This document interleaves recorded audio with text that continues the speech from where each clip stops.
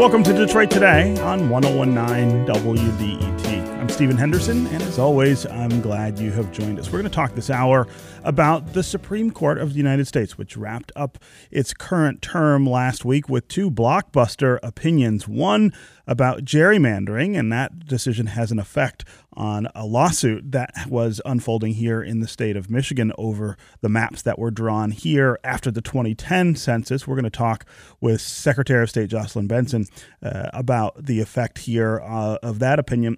But we're also going to talk about the ruling on the census and the citizenship question that the Trump administration wants to add to the census.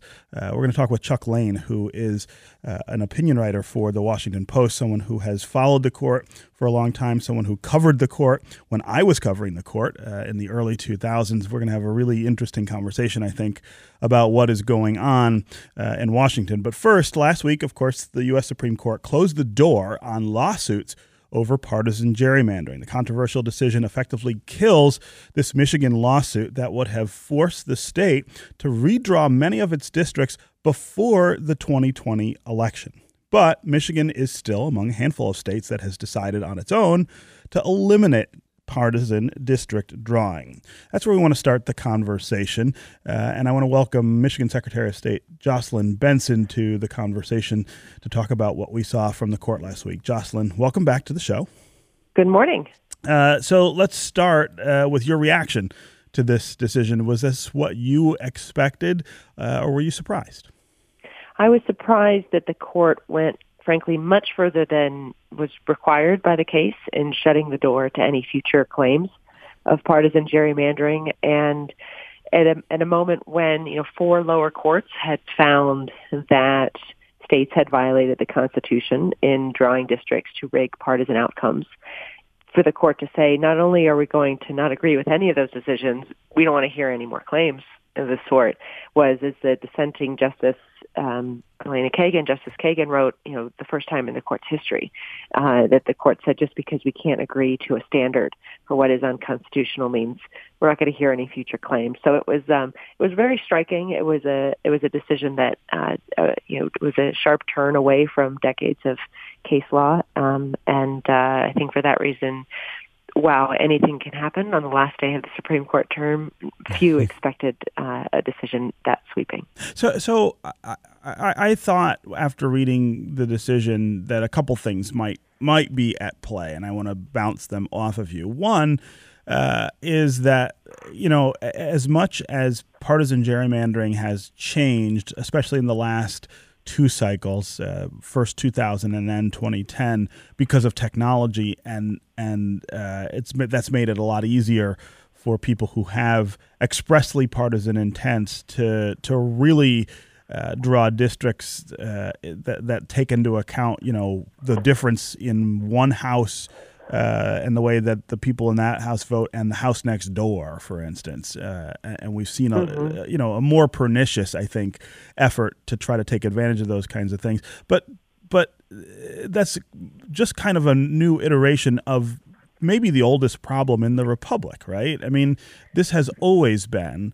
a process that reflects partisan interests. And I think it's been difficult for the courts to determine whether something that is expressly a political process can be cabined somehow by the law, absent some other serious violation, like a violation of the Voting Rights Act or the 14th Amendment more generally. I mean, do you feel as though that the Chief Justice was kind of saying, that's enough. This has been going on for 240 some years. It is a political process, and the political branches should work it out.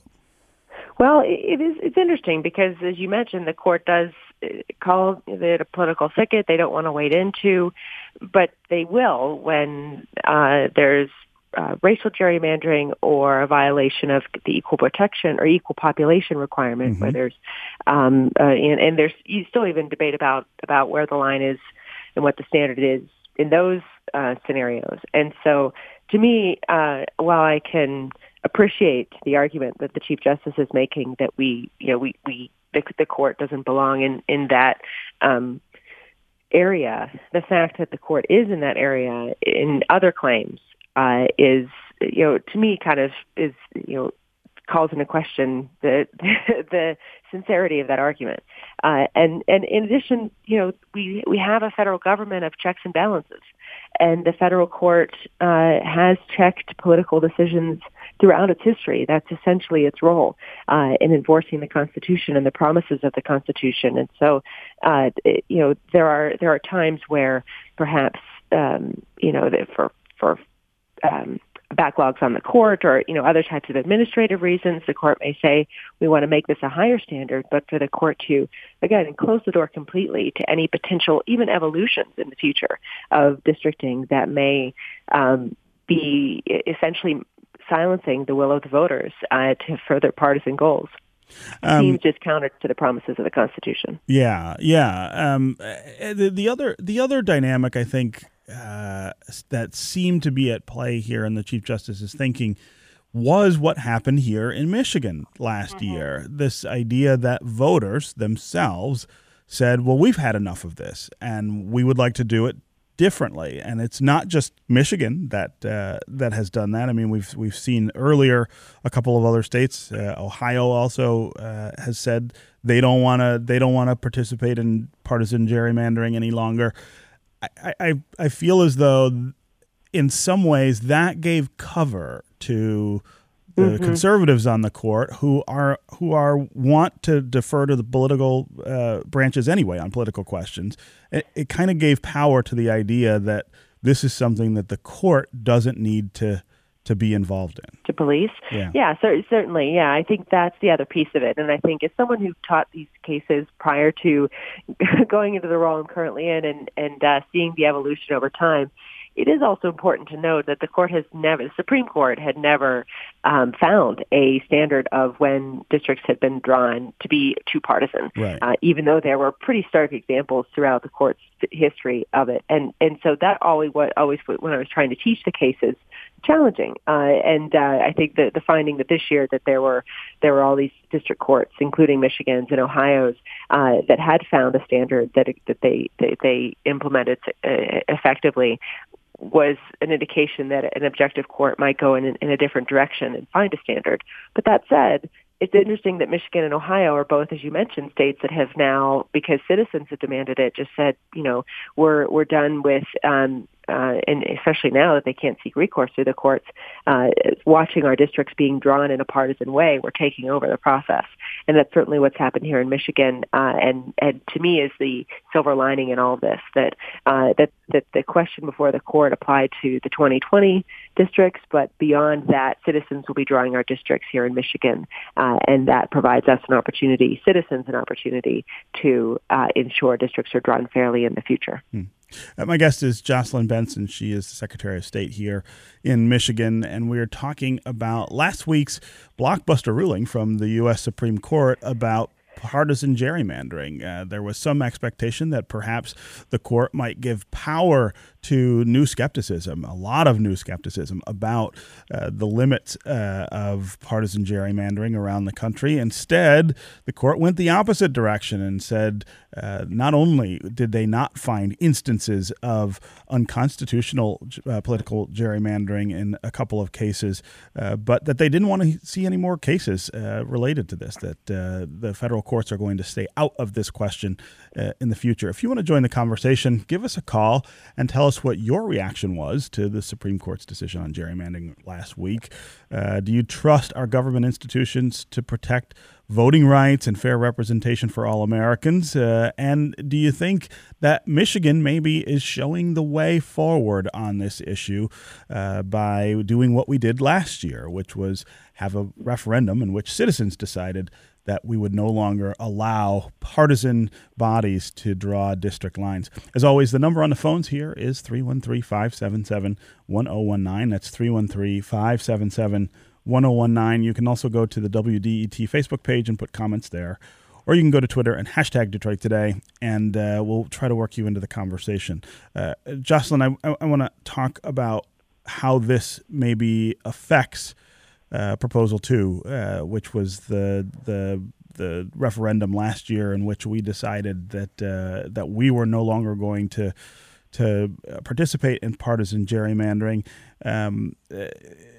There are no obvious immediate effects, but I wonder whether this means anything different for the process that we're about to undertake. Well, it certainly means that the 13 citizens that make up the commission also have that if citizens feel that they've acted too partisan, there's no recourse from the courts. But my hope and expectation is that's not going to be the case. And the data shows that when citizens are given the opportunity to draw their own districts, they do put people first as opposed to any partisan interest. And the body, the Citizens Commission of 13 members that will be seated, will be balanced with 4 Democratic, 4 Republican, and 5 independent representatives from areas throughout the state. So that, to me, as Justice Roberts notes, the Supreme Court noted in its majority opinion, is really the answer moving forward to a lot of an effective answer to the fears that, especially now, partisanship will rule the districting process, and gives us an opportunity for citizens to ensure fair and impartial districts moving forward if they take that opportunity. And that really is my focus now. We've set up a web portal, redistrictingmichigan.org. My office will administer the process for seating the commission, and it will be a random selection process, and we're encouraging citizens everywhere to apply where the application is available later this year, because the more citizens engaged at this process, the better opportunity we have to ensure fair districts in the future. Yeah.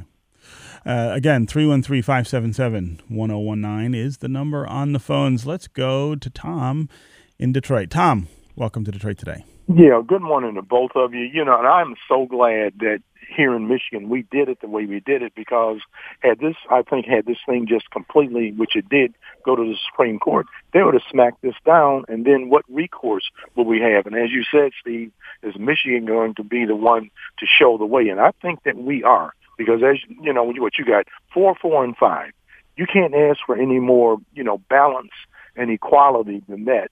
And, you're talking about the makeup of the new... Yeah, the makeup, right. And even, the whole thing with Jerry, how in the world can you be... All right, say, for instance, here, if it happened, you got the 14th district, which is the largest Democratic voting block in the state, and a Republican can set up house and win an election. Now, something's wrong with that picture. and I think this the 4, 4, and 5 to 13, they're going to get this straight. And in terms, and even and Attorney Benson, Secretary Benson, will this affect even the drawing or the makeup of like the 13th, 14th district? Because we go from the Grosse Points all the way up to Pontiac. Yeah, no, I think everyone I know seems to live in that district, no matter where they live in the region. Yeah, right. That's a great question, Tom. How different the process will be after 2020 and how that might affect the way that the map looks. I mean, one of the things that's really interesting here in Michigan, Jocelyn, is if you go back to the 2000 drawing of districts, which was also done on a partisan basis, the map looks really different than it did in 2010. I mean, there was kind of an acceleration of an effort, I think, to draw it on a partisan basis. That's the concern now. Oh, sorry. Go ahead. That's all right. That's the concern now, frankly, in other states, because now that the fence has been removed entirely, you can't even bring claims. You can't even use the possibility of a challenge to cabin the partisan interests of either party in drawing districts. I think we are going to see in other states where legislators and elected officials are still drawing districts, possibly a significantly more partisan rigging and gerrymandering in the future, which is also where Michigan can lead. If we and if citizens engage in our redistricting process in this next cycle, which is just around the corner, we can influence what other states and citizens in other states call on or organize to implement in their states, because Michigan has an opportunity to show when citizens are put in charge, fair districts rule the day. Mm-hmm. I think it's also important to make the point, though, that the court is not saying that there won't be review for instance, violations of the Voting Rights Act, although the shape of that looks really different thanks to Chief Justice Roberts as well, taking some of the teeth out of it, and more general, forms of racial gerrymandering, those kinds of things. I mean, you still have federal review of all of those provisions of the Constitution. Is just politics that they're saying can't be reviewed on a basis in the courts. Yes, just partisanship, and so that to me again says the court will still examine claims, just not those particular claims, and so that said, I think in us moving forward in Michigan, I think for citizens to embrace the opportunity to apply on the commission is step one, but the other piece of it is after the commission is seated, which will be just about 18 months from now in November of 2020, they'll have a year to draw maps. And it's very important that when in drawing those maps, that process also be transparent and open to the public, and as opposed to, in Michigan previously, we had not just politicians drawing our districts, but doing so behind closed doors without citizen input. And so when this commission is seated, it's critical for citizens to provide input to the commission on what they want their districts to look like, so that the 14th, the 13th, and other districts around the state have the voice of citizens influencing how they're drawn. And of course, the Voting Rights Act still will apply, and in throughout the state, in our state legislative and congressional districts. But with citizen involvement at every step of this process and transparency, I think we will see a map on the other side of this process that is much more in line with what the citizens of Michigan want. Yeah. Okay, Jocelyn Benson, Secretary of State, always great to have you here with us on Detroit Today. Thanks for having me. Up next, we're going to talk more about last week's Supreme Court rulings with Washington Post columnist Charles Lane, who says progressives dodged a bullet with the gerrymandering ruling. We'll talk about what he means when he says that. We also want to continue to hear from you, 313-577-1019. What do you think about the gerrymandering ruling and the ruling about a citizenship question on the census? We'll be right back with more Detroit Today.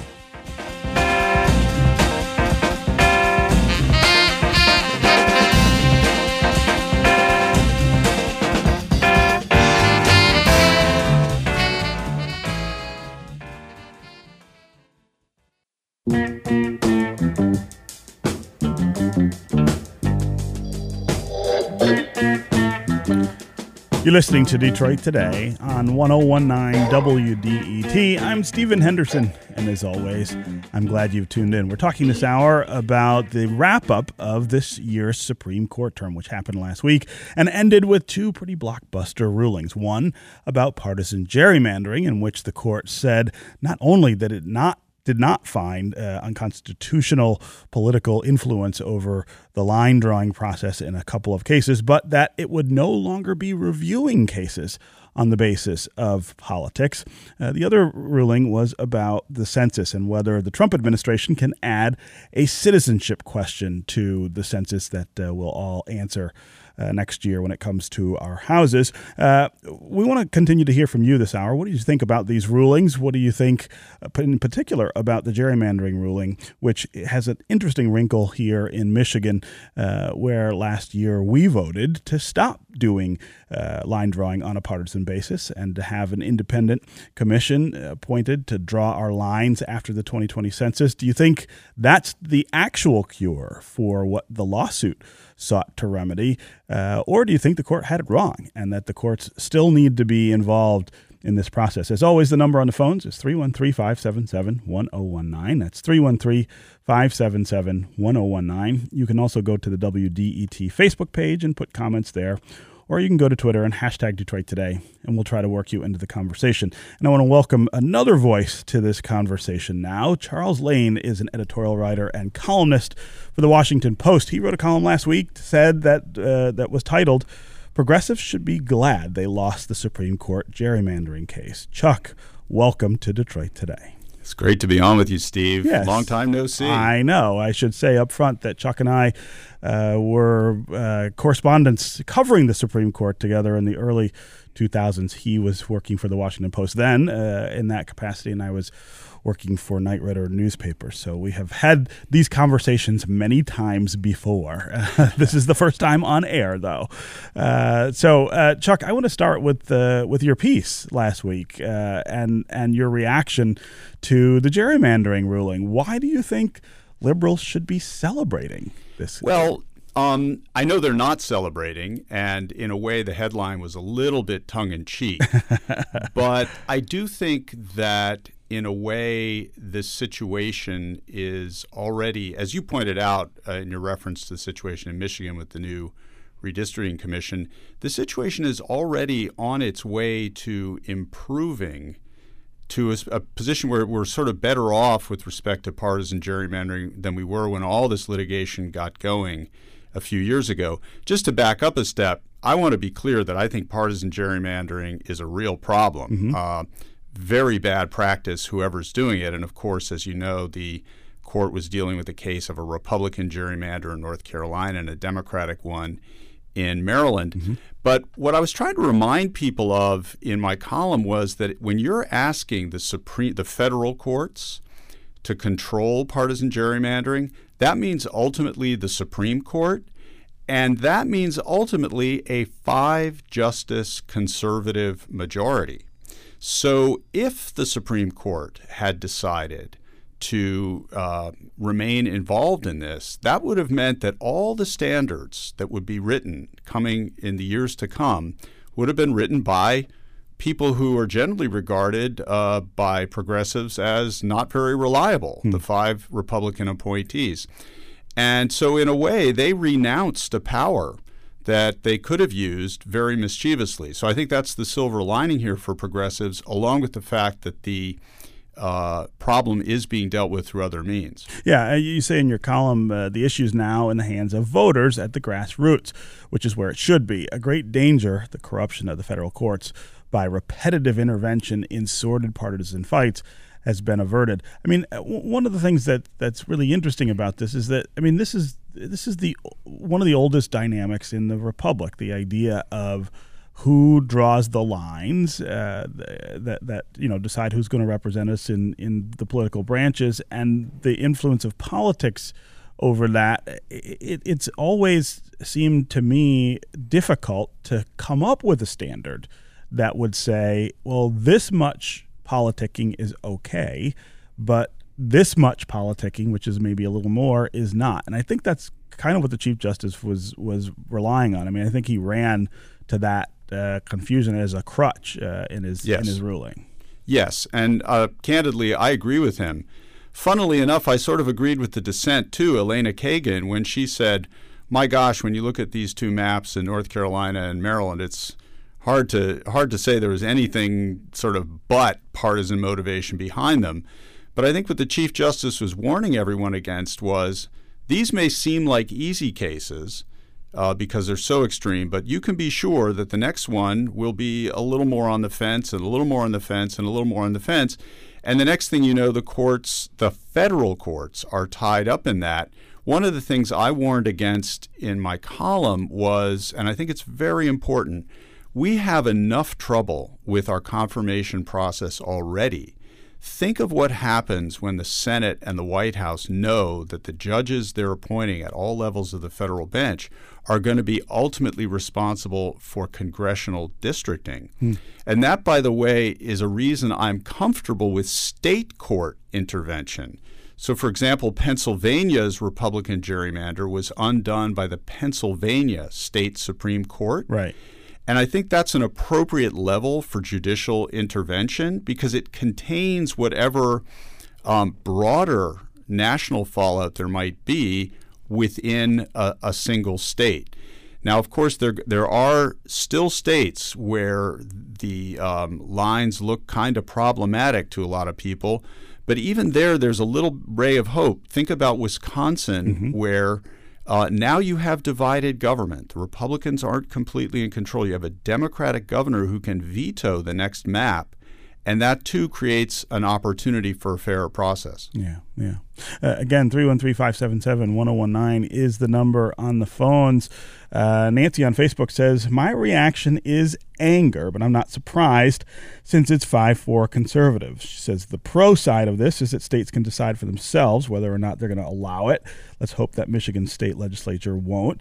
And then the cons, she says, is that SCOTUS is saying that it's allowing states to play with a stacked deck should they choose to. Anyone who's not in favor of ending gerrymandering is in favor of a rigged game. This isn't about liberal versus conservative or Republican versus Democrat. It's right versus wrong. There was a lot of really angry reaction to this case. Yes. And people saying, well, this just blows the doors open to even worse behavior on the part of legislatures. I don't know that I necessarily feel like it's such a harbinger of doom, because I think public sentiment has changed so much about this issue that I think the people will decide for themselves, look, we either don't want to do it this way, or we're going to put our own restraints on legislators. I kind of agree with that, Steve, and I would point people to the results of the 2018 congressional elections, where the whole battle across the country was fought on a map that was heavily gerrymandered by Republican state legislatures in 2010. And indeed, it was that map and the fact that in 2012 it produced a Republican majority of the House, even though Republicans got fewer votes for Congress, that really stimulated a pushback against gerrymandering, particularly by Democrats. But look what happened. The Democrats fought it out on that same map this time and won a huge majority. And the reason for that has to do with a lot of things like Donald Trump alienating the suburbs. And those suburbs that were kind of Republican in 2012 or 2014 have flipped and gone blue. And I think that you also point to the referenda that a number of states have used to impose redistricting commissions that will be more, to use a trite phrase, fair and balanced. There's an interesting point here, though, and that is that Chief Justice Roberts voted in a previous case, he was in the dissent then, that those referenda to set up redistricting commission were not authorized by the Constitution. He wouldn't have allowed them. Right. And yet here in this case, he actually cited them as one of the ways in which one of the reasons we don't need federal court intervention. So now he's committed to that court precedent, or so it would seem. Yeah. Again, 313-577-1019 is the number. Let's go to Steve in Royal Oak. Steve, welcome to the program. Good morning. Hey, how are you? Very good, thank you. I was recalling a recent case where there was a state, and I don't know which state it was, but they sort of gave up on the whole idea of any independence in this process, and they just basically said, we're just going to go back and forth, and whoever's in power gets to draw the first district, and then the opposite party draws the second district, and they go back and forth and come up with a map that way, rather than any sort of farcical choice to try and go for a real independent commission, which usually ends up not being independent. So Steve, before I let our guest talk about that, I'm a little curious about your skepticism here. You seem to not believe that we can do it on an independent basis. Tell me why you feel that way. I just think that politics eventually is gonna creep in, and it just always does. And whoever has the power is going to try and get into that process and throw their weight around. So rather than continue to beat your head against the wall, for instance, in North Carolina, where they said, well, we can't get 11-2, so we'll take it 10-3. 7-6 sounds a whole lot more fair to me, even if you're on the 6 side. It at least pulls things much closer to reality than what we're seeing right now. Steve, I really appreciate the call and the thoughts. Chuck, I don't remember which state that is either. I don't either, but I think certainly his sentiment, which is that ultimately politics creeps into everything, alas, is kind of a realistic view. And by the way, that's another reason I think maybe everyone should be having at least some appreciation for what the court did, because ultimately politics has a way of creeping in at the court. Sure. And so I think, though, that what we're into now is a situation where the technology and the computer capabilities are so sophisticated that people can draw districts with tremendous specificity to maximize partisan advantage and so on. And yet at the same time, that computer technology is available to the whole society, so there can be a check on really egregious excesses. So if an independent commission got really off the rails, there would be professors of political science and statistics out there who could say, hey, wait a minute, look what you could have done that you didn't. And so I think actually if Steve, your caller, is kind of okay with a 7-6 and indifferent as to which is the 7 and which is the 6, an independent commission is more likely to come up with that than probably other methods. Yeah. Again, Steve, thanks very much for the call and the comments. I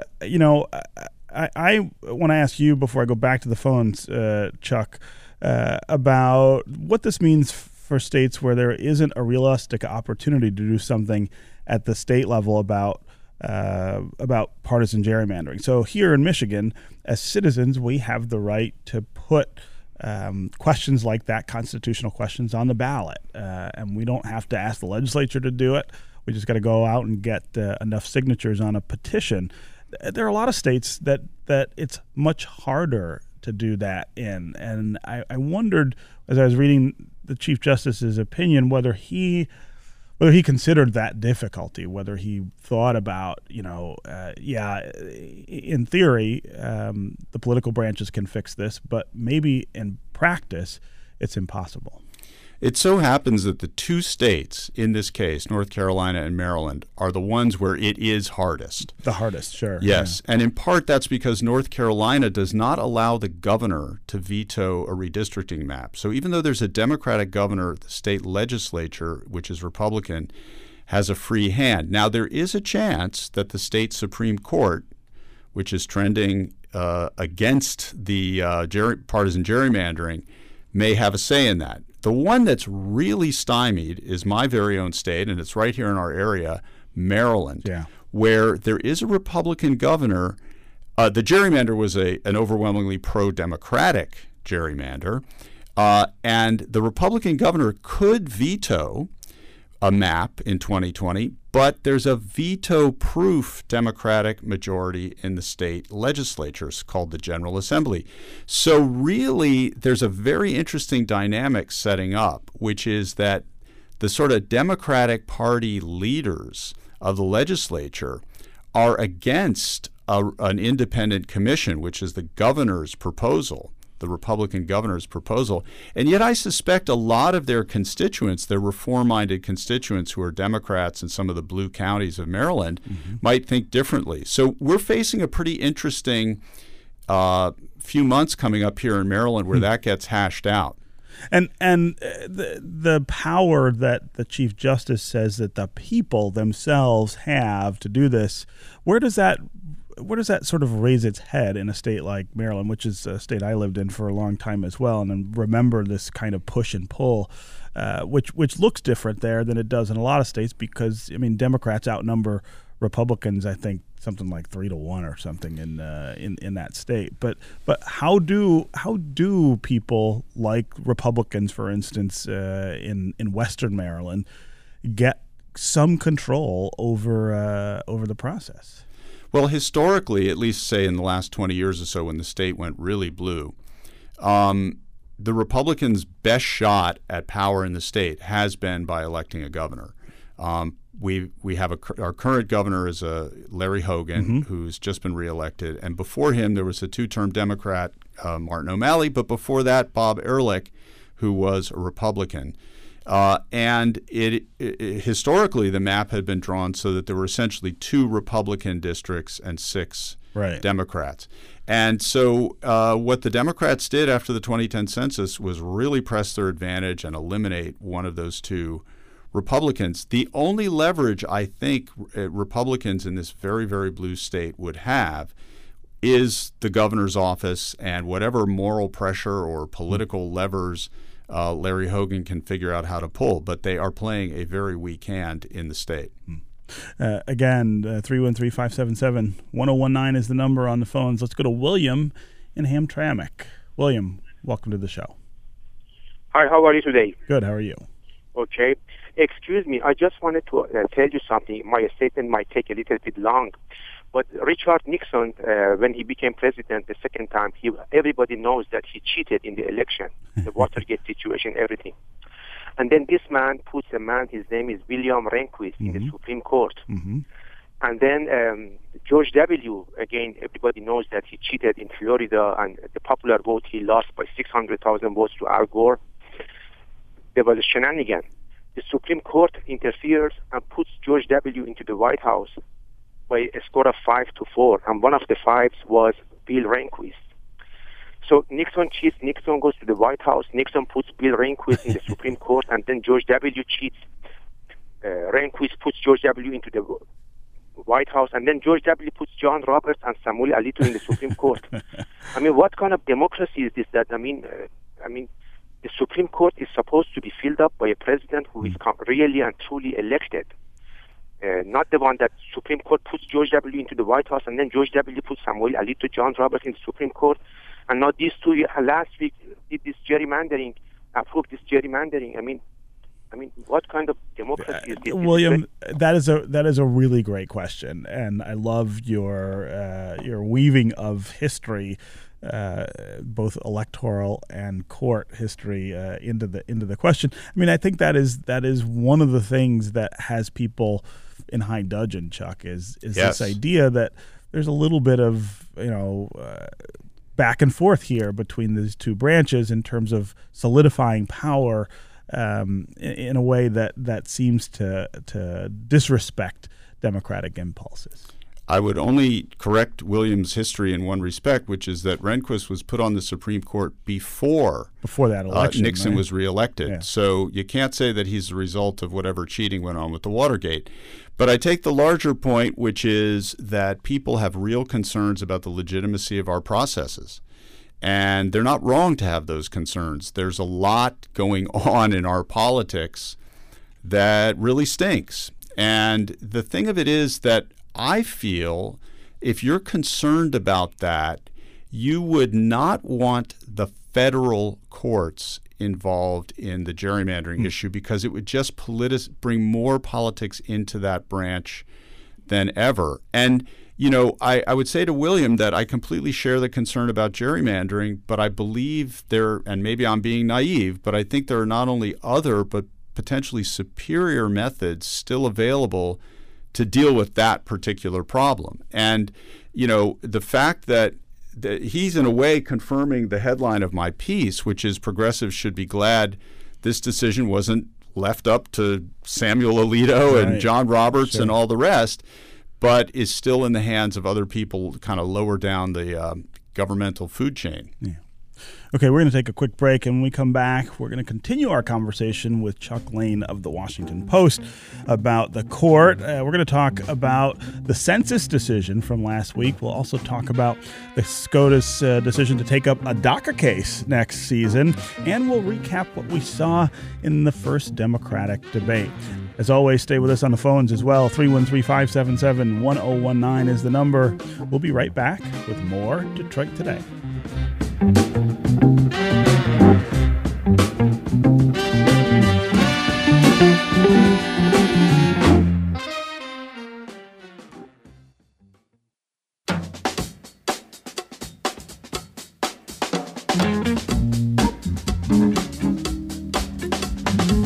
You're listening to Detroit Today on 1019 WDET. I'm Stephen Henderson, and as always, I'm glad you've joined us. We're talking this hour about the Supreme Court wrapping up its term last week with two big decisions, one on political gerrymandering, the other on this citizenship question that the Trump administration says it wants to add to the census, which will unfold in 2020. As always, the number on the phones here is 313-577-1019. That's 313-577-1019. You can also go to the WDET Facebook page and put comments there, or go to Twitter and hashtag Detroit Today, and we'll try to work you into the conversation. My guest is Chuck Lane, who is a columnist for the Washington Post, also somebody who covered the Supreme Court for the Post for a very long time. Chuck, I want to talk a little more about this census question, which I got to say up front is a very sensitive issue here in Detroit, as well as lots of other places. But the number of people, the number of people who have real concerns about that kind of question on the census is very high here, given our immigrant population.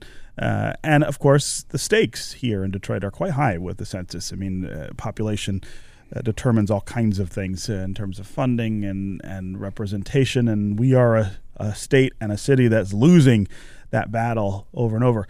Tell us what the court said and what that means for those concerns.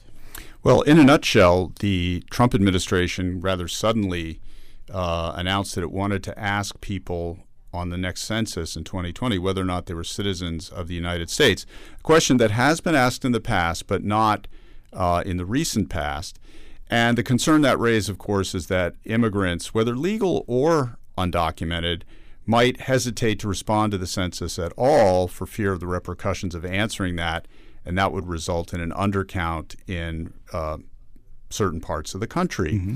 A federal judge in New York City agreed with the opponents of that move and found, through a pretty detailed examination of the decision-making process in the Trump administration, that the reasons that Secretary of Commerce Wilbur Ross had given for asking this question were kind of dishonest and really just a pretext for what seems like an effort to help Republicans gerrymander in the future. So you see there was an interaction between these two cases. And the Supreme Court, with Chief Justice Roberts, not with the conservatives this time, but with the four liberals, said, Secretary Ross really didn't shoot straight about what its reasons were for doing this, and therefore we are going to join the district court in striking it down. And that was, we've been talking about the legitimacy of the court and legitimacy of politics.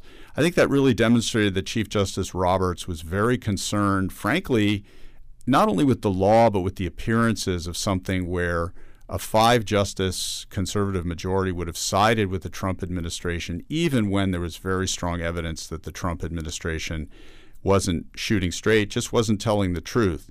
And so that leaves the whole question of what will happen with the census in a certain amount of legal limbo, but it did represent some pushback by the Supreme Court against the executive branch. Yeah.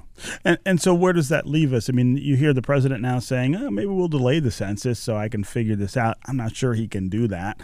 But I think it's clear that the intent here may be just to frighten enough people about whether they should answer the questions on the census or not, for fear that perhaps their legal status or their immigration status in the country might come back to revisit them.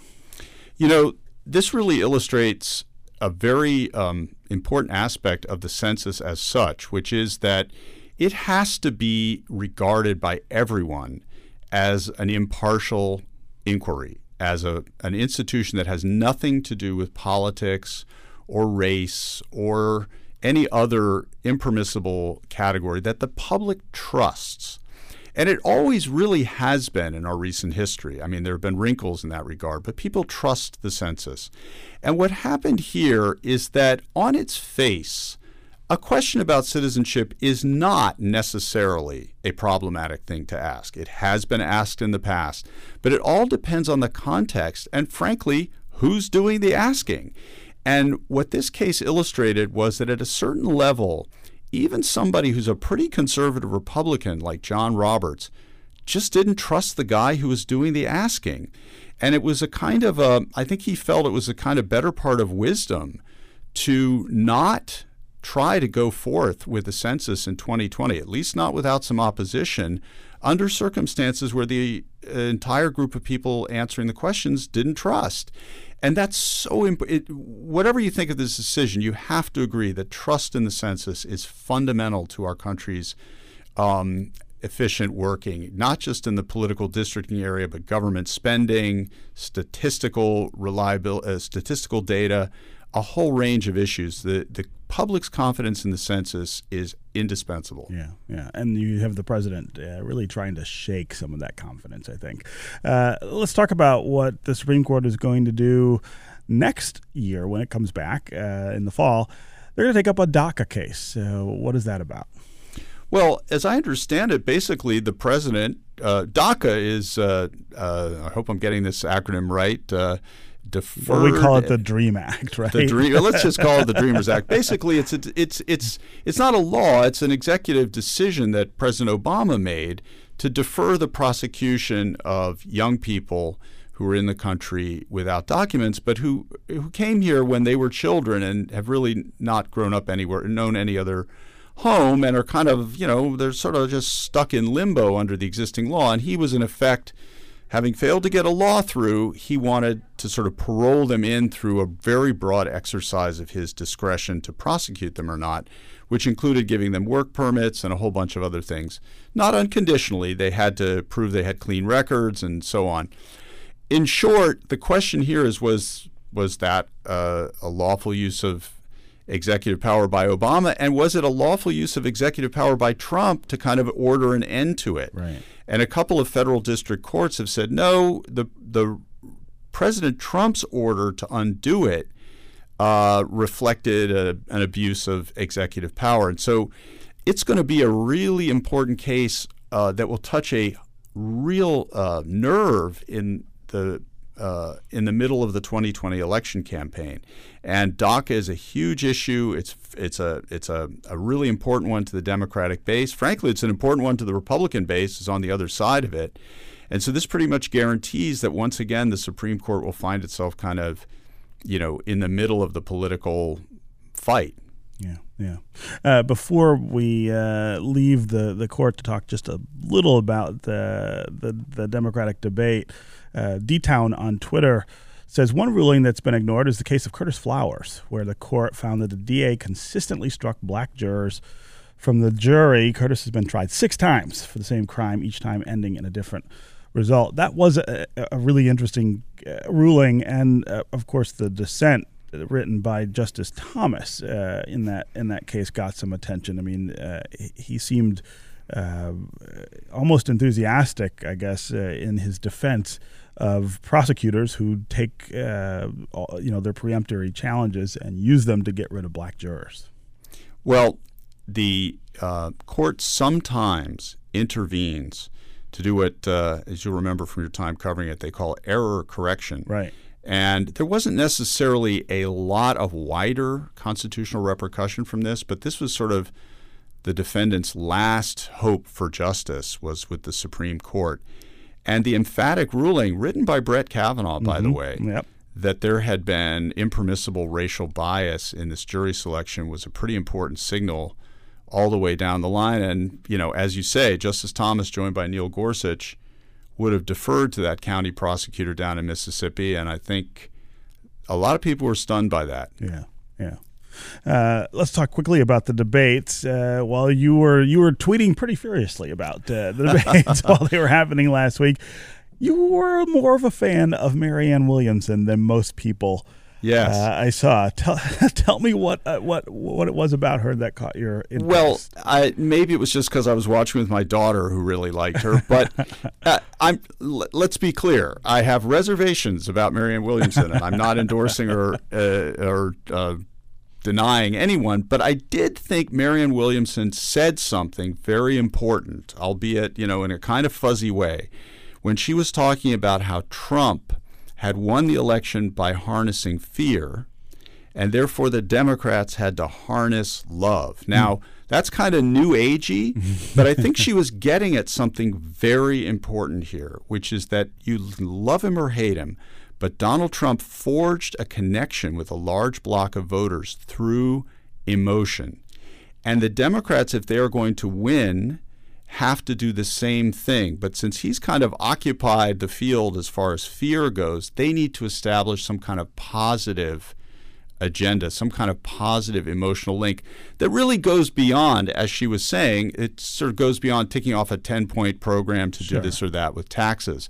And so, I can't say that she overwhelmed me on policy during this debate, but I thought that was an insightful thing that she said. Yeah, and it's the kind of thing that I'm not a big fan of debates taking place this early, but it is the kind of thing that you would only hear in a debate this early, right? I mean, a candidate like that wouldn't have survived into next year really to get up on the stage, and so it's almost as if there's a broader thinking taking place, I guess, during these debates. Not only a debate this early, but a debate this gigantic with right.